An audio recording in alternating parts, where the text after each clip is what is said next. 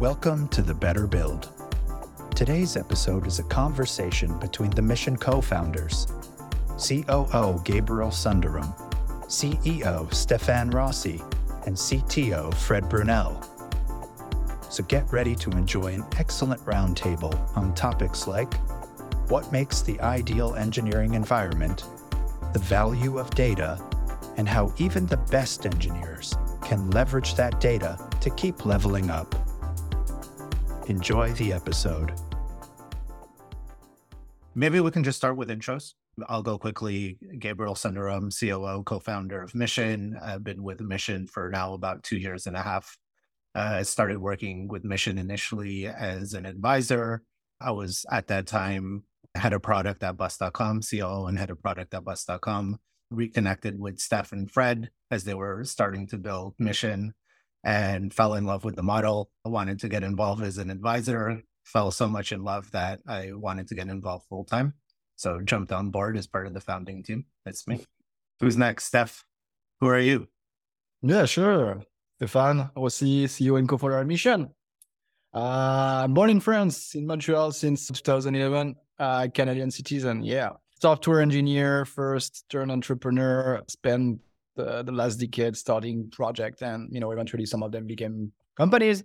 I sold my last startup in 2016. And actually it was in 2018 that I met with Fred and we decided to build Mission together. Awesome. Thanks.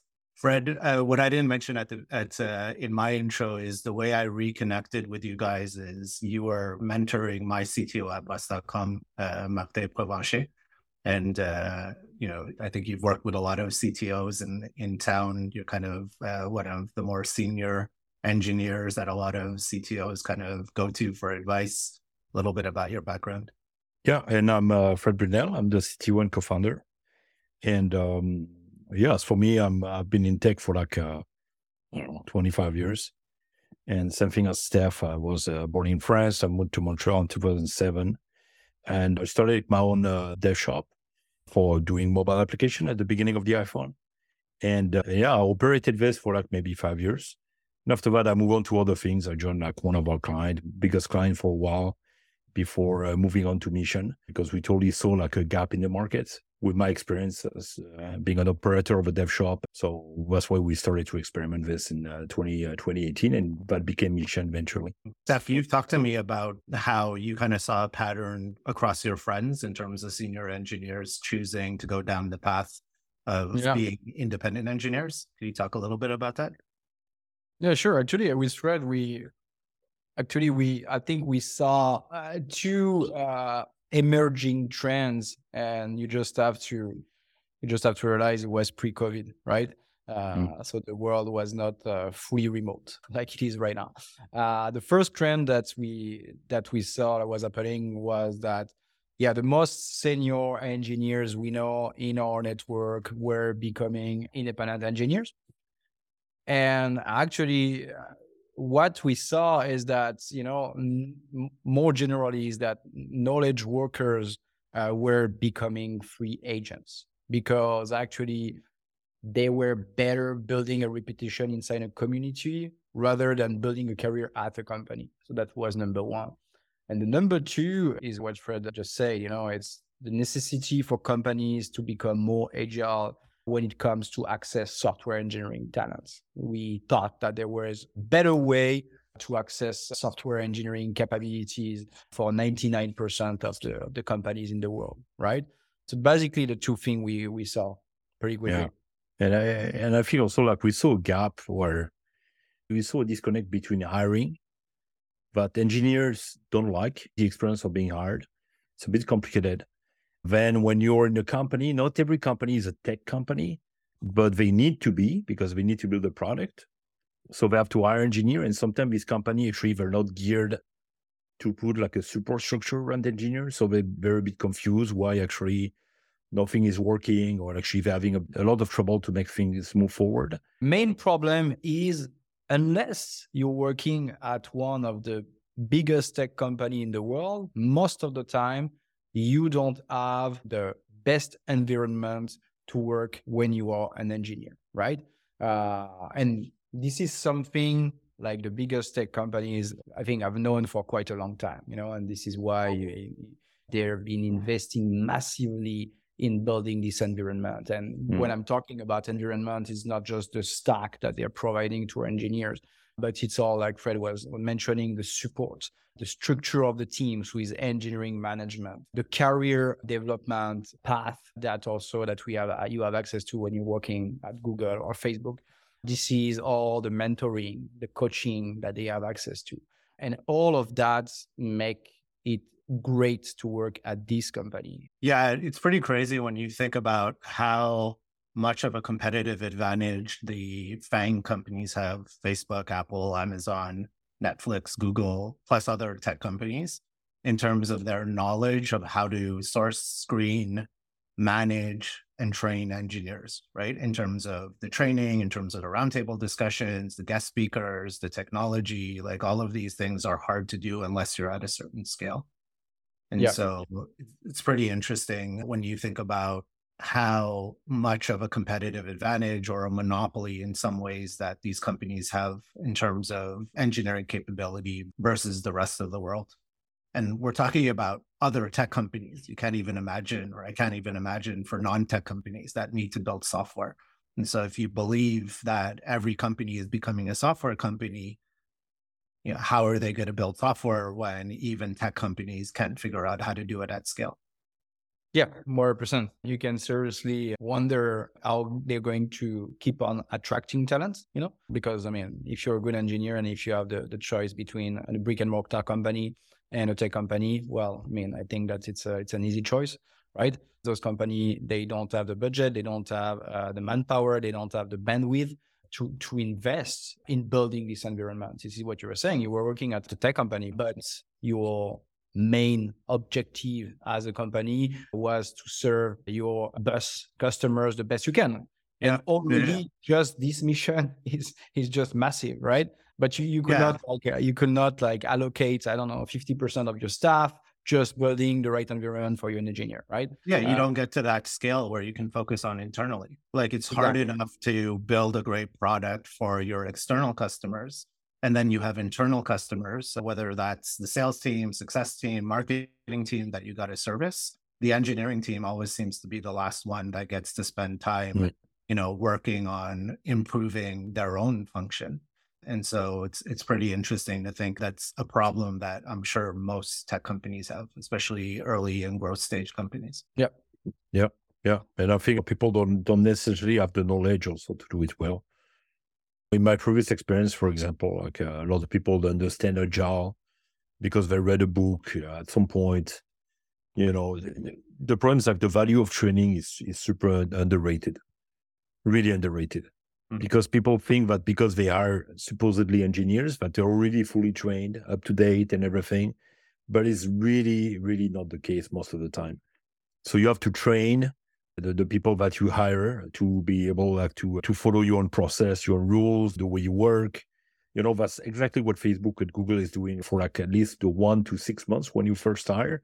You're being in training to learn what is Facebook. How do you work at Facebook? How do you get performance review and everything? Most of the other company, they don't do that. Actually, they just throw you into the fire, and they don't understand that they need to be a training. I remember at a previous company, I insisted to have an agile training. So for a lot of people, they were like, "Yeah, we don't need this. We know how it's done." But when we finally got the training, it was eye-opening for everyone. They didn't know actually that it was a new perspective, especially as a team. You retrain everybody in the same room with the same people that you're gonna work for every day. It's a totally different experience. And having a refresher on that kind of methodology and everything goes a long way. And people forget about this. Definitely the structured learning is an important component. And I think you both alluded to just the opportunity to learn from other peers, right? And you have this, this peer group of other engineers that you can lean on versus if you're working directly for that company, you won't have that same network around you. Yeah. And ideally, what this kind of pool of people that get constantly trained, that you could go back in training, go back on mission, go back on training, go back on mission, to be able actually to keep your skills up to date in your process. And everybody is going to have the same training. So everybody has mission is going to work the same. So when you go on the mission, you know what to expect and everything, to standardize about that kind of thing, but at scale. I realized in my career that I thought actually everybody was doing this by themselves because I was doing it. But I realized when I started working with other people that we had a totally different way of seeing things. Mm-hmm. Yeah, totally different way about how we seeing, like how we kept ourselves up to date, Mm-hmm. different techniques, different kind of way of doing things. And when you join a new company, that's kind of a shock because actually you're going to meet people that work differently from you. And it's going to take time actually for everybody actually to be on the same pace. Yeah, I was about to say, I mean, just to build up on training and learning, as an engineer, I think that as an entrepreneur, as an engineer, I came to realize that I think there's a real misconception on what is training or coaching for engineers, because it's not just about being better at your stack, be better at coding.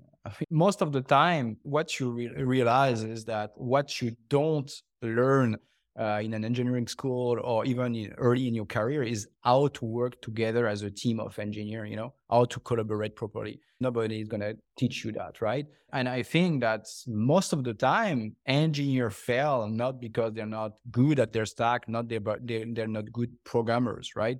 They fail because they don't know how to collaborate properly. They don't know how to be a good team player, which means getting visibility to your team, meaning that committing and pushing small piece of code, knowing how to comment on a pull request, knowing how to use Git properly, and how to implement a good CI/CD pipeline, which are foundational to software engineering. You're absolutely right. And I think Fred was alluding to it. When people think about software engineering and getting better, they mostly think about new technologies and how to improve from a coding perspective.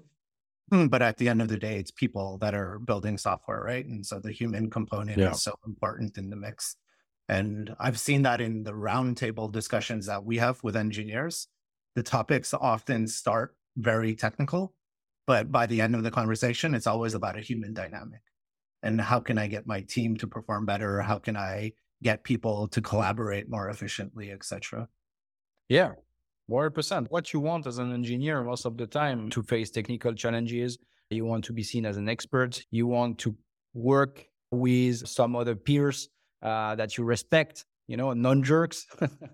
and actually you can have all of that, working in a brick and mortar company. It doesn't mean because you're going to work at a startup that you're going to enjoy your day to day.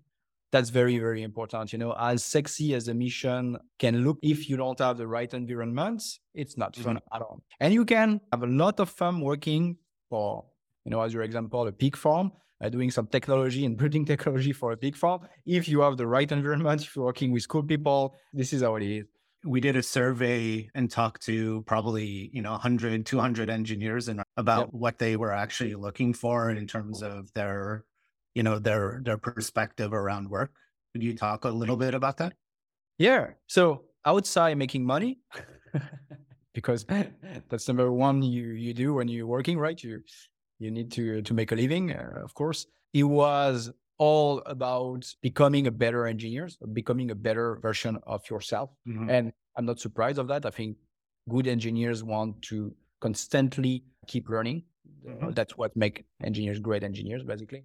They want to work in the right environment, with the right people, with the right opportunity that is the right match for them. So it's number one, it's all about keeping up learning. And number two is about the environment they're going to work on. So it's in some ways it kind of mirrors Maslow's hierarchy of needs, right? It's like first thing, food and shelter. You have to have an opportunity where you can earn a living and, get paid what you're worth. But very quickly it starts to become other needs around learning, like you're saying, and, having an impact and working on challenging problems so that you feel like you're having an impact. In some ways, it's great that we got the data that reinforces it, but I guess it's not surprising in some ways because, like you said, and I don't know if it's only related to software engineers, but I think it's particularly true with software engineers. I think most people who are good at their craft care about getting better. That's part of, like you said, what makes them good is they care about their work and they care about, surrounding themselves with a opportunity to get better at what they do. At the same time, I guess this year, last year, we heard some sad stories about people gaming the system, like as we move to this remote work world where they were able to take multiple jobs at the same time. Yep. And so surprisingly, there are some people that aren't as concerned about the value that they're actually driving and are just trying to surf the system in some ways. Yeah. Every time you have a system in place, somebody's going to try to take advantage of it. The Better Build is brought to you by Mission. Mission is an award-winning network of senior-level software engineers and product builders, backed by a platform that helps engineers continue to learn, grow, and connect. To get your team of fully managed, fully remote, and fully flexible software engineers, or to join our community, visit us at mission.dev. We actually never talked about it, but I think, my brother is a software engineer. My father is an electrical engineer. So it seemed like I would have been on a path to become an engineer myself. But I remember the first time I tried coding on an Atari, I opened up the basic programming book and I put in, I think it was like 50 lines of code, and it created a circle on the screen. Yeah. And I said, this is it? Like I spent all of this time to get a circle. And so I didn't get that bug to write software. Like, what was it for you guys that got you excited to spend so much time in the early days figuring out like make this thing work? And it wasn't as impactful as it is today. I think Fred, you got the call early. I started programming at 10. Yeah. Oh, at 10. Wow. But at 10, I would have been like, it was early 80s. So there was nothing. You remember the first thing that you coded and what the output was? We were really lucky in France because in the early 80s, actually, the government actually was really proactive with computer science. So we had computers in every school. So I was introduced really early on to computers. It was French computers at the time. We had our own technology, which was actually not bad, actually, for what it was. And I don't know, I mean, like it kind of clicked on me just to see, like, I was curious. I think I was definitely curious about how the machine worked. It was really fascinating to say, okay, I type here on the keyboard and I see this here. How do it work? So I started to be really curious about the machine itself, And that's how we started. I think at the time, you ought to be interested in the hardware before you become a software engineer at the time, because hardware and software was so intertwined at the time. Yeah, intertwined, yeah. Really intertwined. To be able to make a program, you had to understand the hardware. Everything was so low level. The kind of machine that we had access to were not Unix machines, really high level, very powerful computer at the time. You had access to really basically glorified calculators. So you had to be interested into the machine itself to be able to make something work. Even the computer that I was using was a ZX Sinclair 81, which is a really, really not powerful machine at all. It's like it's nothing, but it was good enough to do a couple of things. So I was starting to do something at work. I was talking with friends who had some computers, and it was really the beginning of it. But I was really curious about how it works. And the beginning of the 80s was all about computers as well. So the French government was smart enough to be able to encourage us. But I took the bug, actually. I started to be extremely curious about it. Video games started at the same time, Really popular video games started to come there. And I was just fascinated by the visual, the graphics, and I was like, how does all this work? How do you put something on the screen? And it was a toy at the beginning that was highly interactive. Yeah, that's interesting.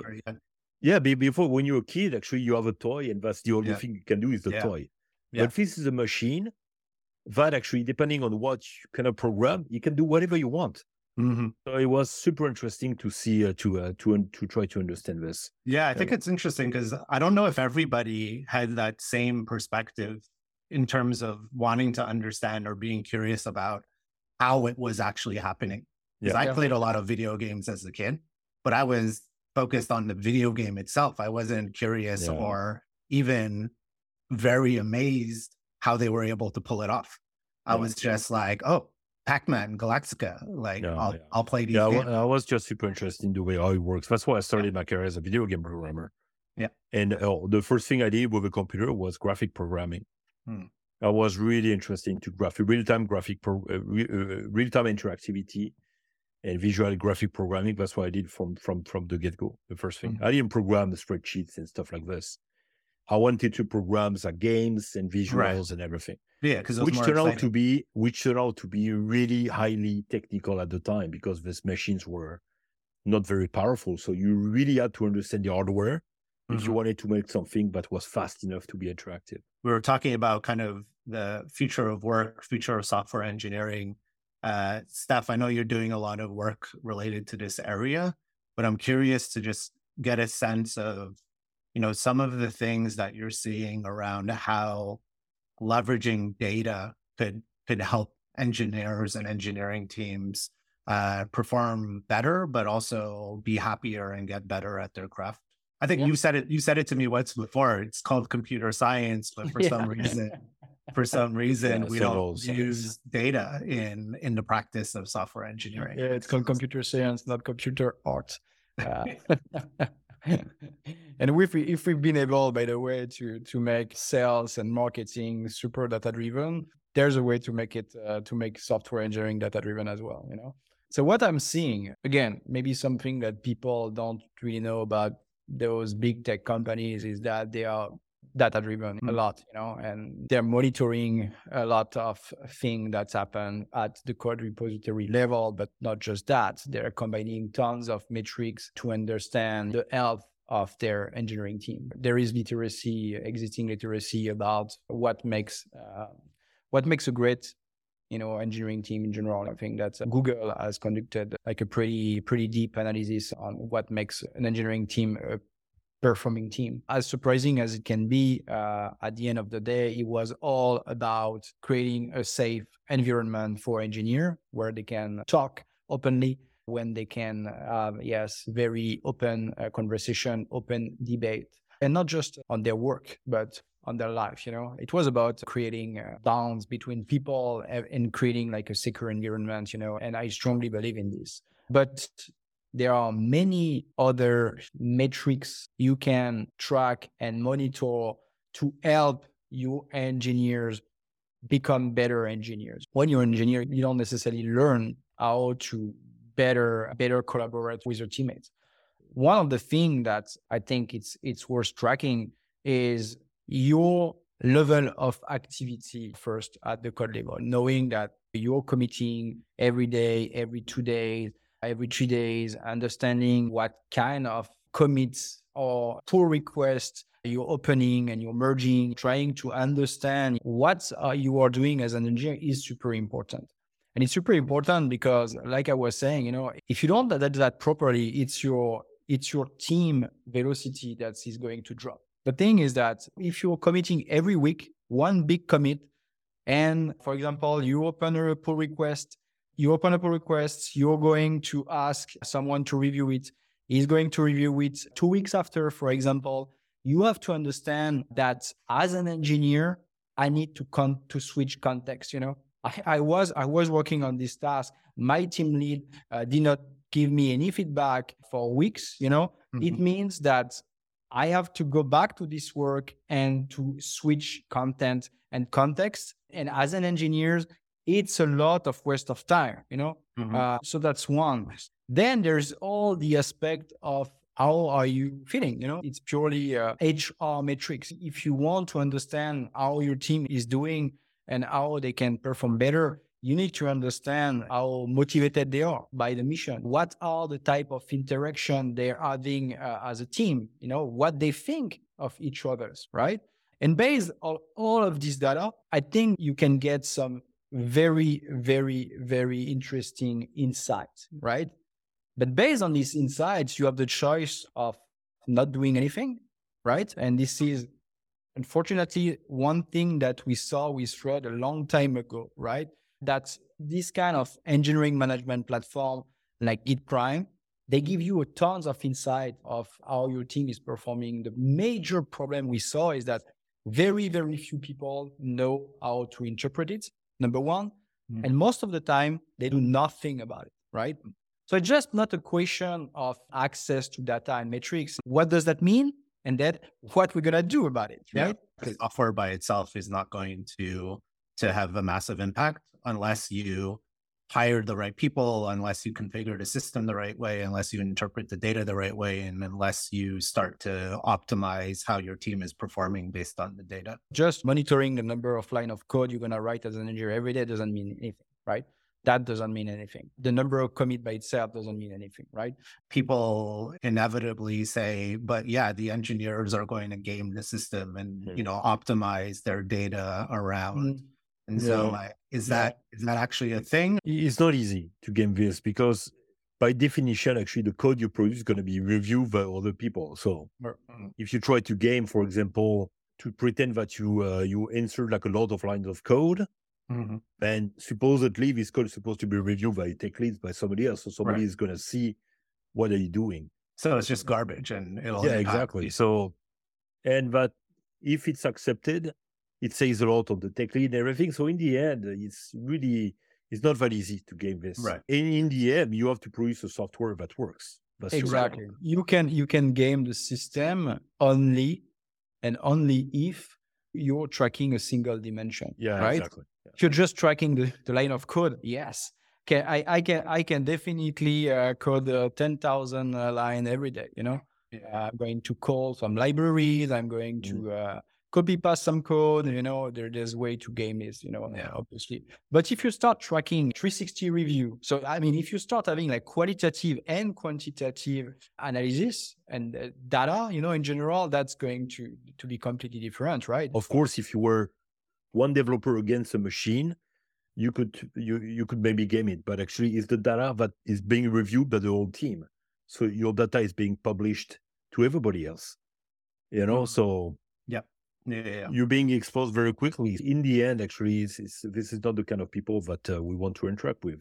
If you were working at 5 different companies at the same time and working, at some point, something is going to show.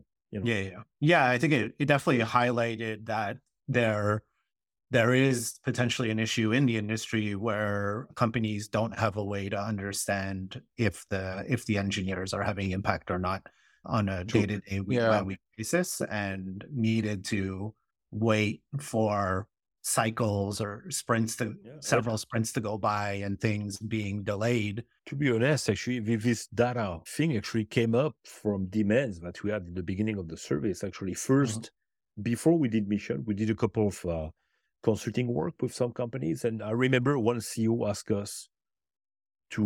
me to come over to try to understand actually, because exactly his software engineering team was really opaque to him. And he was like, are their performance to the top? Where are they? If you can give me a number of like, let's say 100 is Facebook, 0 is like nothing. Where am I on the scale? And so it was really hard to answer him. Of course, I interviewed like a lot of people, so I managed to gather some data point, but it makes me thinking that's interesting. Because a lot of people and CEOs, they have no idea where their team is on a very, simple scale. Yeah. Really hard to understand. So when we started digging into the data, of course, nothing is perfect. We're going to improve as we go and as we learn. But our goal was that can we find a way to plot people on the map and also to guide these engineers saying, okay, this is where you are as a map. This is where you are. This is where you need to be. At the end of the day, we're talking about gaming the system, short-term versus long-term. Engineers have to understand is that if we're doing that, it's for their own good, right? Because we really care and we want to help them get better, right? Yeah. And if you see where you stand in terms of performance, motivation, our people are seeing you as a teammate, what to improve. And at the end of the day, it removes bias, right? Because one thing that we wanted to fight with Fred is bias. We wanted to fight politic games. We want people to be seen as very good engineers because they're good at their craft, not because they're talking at the coffee machine with a VPN, right? That's very important. And having data, having facts, that is the only way to do it at scale. If you are a very, very small team, yes, you can manage to figure out. But at scale, it's impossible. I don't know if it's a perfect analogy, but I tend to think of sports when we talk about data. Yeah. I think anyone who's great in sports and great at their profession has no problem with being tracked on every single stat, every single metric On the contrary, they want to be able to show the world what they can do. And they want to understand, like you're alluding to, where they stand relative to everyone else so they can get better. Yeah, that's true. If you look at any professional sport, you have a stats on every player. In basketball, it's not just about the number of points you get. It's the number of rebounds. It's the number of steals. It's the number of assists. All of these stats help the players get better so they know where they need to focus. What I love about it is I've always felt that a lot of people have moved up in their career because they're great at interviewing.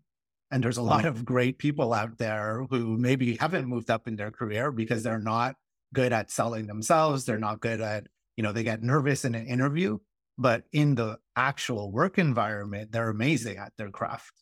If there's a way to be able to capture that data, save that data, and let people carry that information around with them, the actual work that they do is more valuable than their work experience. I don't care where you worked. I care about what the team members in that company cared or thought about your work. And so I love that aspect of the transparency, because if you're good at what you do, it's going to show through that information. And I think that's what you would want if you're actually good versus good at telling a story about how good you are. Exactly. Good. We should work together. This is awesome. I'm excited. Be sure to subscribe to this podcast on your preferred listening service. Stay connected with us on LinkedIn and visit our website, mission.dev, for more information on our network and platform. See you next episode.